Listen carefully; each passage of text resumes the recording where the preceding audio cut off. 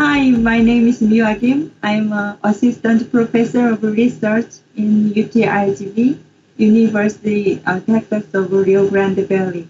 My name is Liza Morales. I'm a research associate, also with UT Rio Grande Valley. We're part of the School of Medicine. It's a new, medical school that was founded in 2015. We're very excited about our new medical school. Dr. Kim, she is in the Department of Biomedical Sciences, and currently I'm actually with the South Texas Diabetes and Obesity Institute. Questions. Why you choose to conduct this research? When I joined Kim's lab in 2014 over the 2015, at the time he has already have a previous data for TCP/TP nuclear translocation in skin carcinogenesis. In his grant, he wanna promote his data. He wanna find the mechanism of translocation. So how does it work in a nucleus or the cytosol? At the time, I think it's a very big story because TCP/TP has known to be localized in nucleus, in other cell lines, not skin cell. So if I found this mechanism, so we could develop the role of TCP/TP in nucleus or the skin carcinogenesis. So it's very interesting. So I started that study. Yes, so in general, the phosphotyrosine signaling, it's involved in a lot of different cellular processes. And so kinases, which usually are responsible for phosphorylating proteins and activating them, they've been very well studied within different types of cancers and things like that. But we're actually now trying to look at the counterpart to kinases, which is protein tyrosine phosphatases. And TCP/TP is as one of them. As Dr. Kim mentioned, our primary investigator, Dr. Daejun Kim, had found that STAT3, it's a major transcription factor, very critical to the development of skin cancer. He found that TCP/TP was one of the major phosphatases to regulate STAT3. And so, again, as Dr. Kim mentioned, we were delving into TCP/TP and its regulation of STAT3 and found, that TCP/TP has potential as a tumor suppressor. And this mechanism that we talk about in the paper, again, as she mentioned, TCP/TP is actually more known because of its nuclear localization sites to be found within the nucleus of most cells. And what this mechanism is actually showing is that within keratinocytes, specifically skin cells, it's actually located within the cytoplasm, and then you expose it to a stress such as UVB radiation, and it can actually be translocated into the nucleus where then it acts upon, for example, STAT3. Yeah, actually, this finding is a tip of the iceberg because tyrosine phosphatase has several phosphorylation sites. So we have already have mutant types. So we want to develop that function in nuclear translocation, other experimental stress.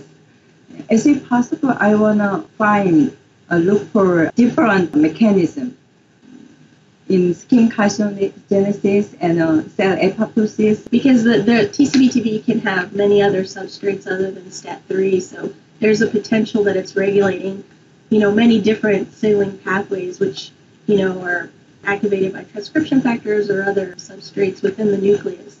And, how are those pathways involved in different aspects of skin cancer development or even within the keratinocytes themselves?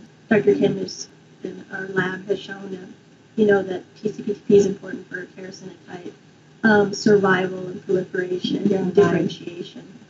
So, and another question.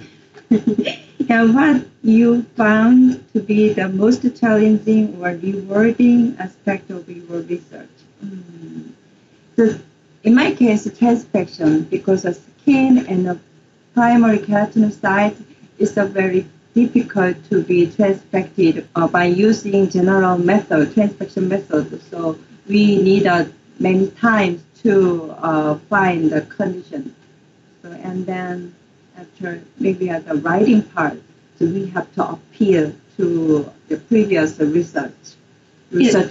Yes, because as we mentioned, TCP/TP is more known to be already within the nucleus. So this was kind of new data showing that there is a potential that it's actually within the cytoplasm, and then there's a specific mechanism for skin cells where it's translocated to the nucleus to be activated or triggered and to perform its regulatory activities. In my case, when I starting this work, so is it possible to his previous data?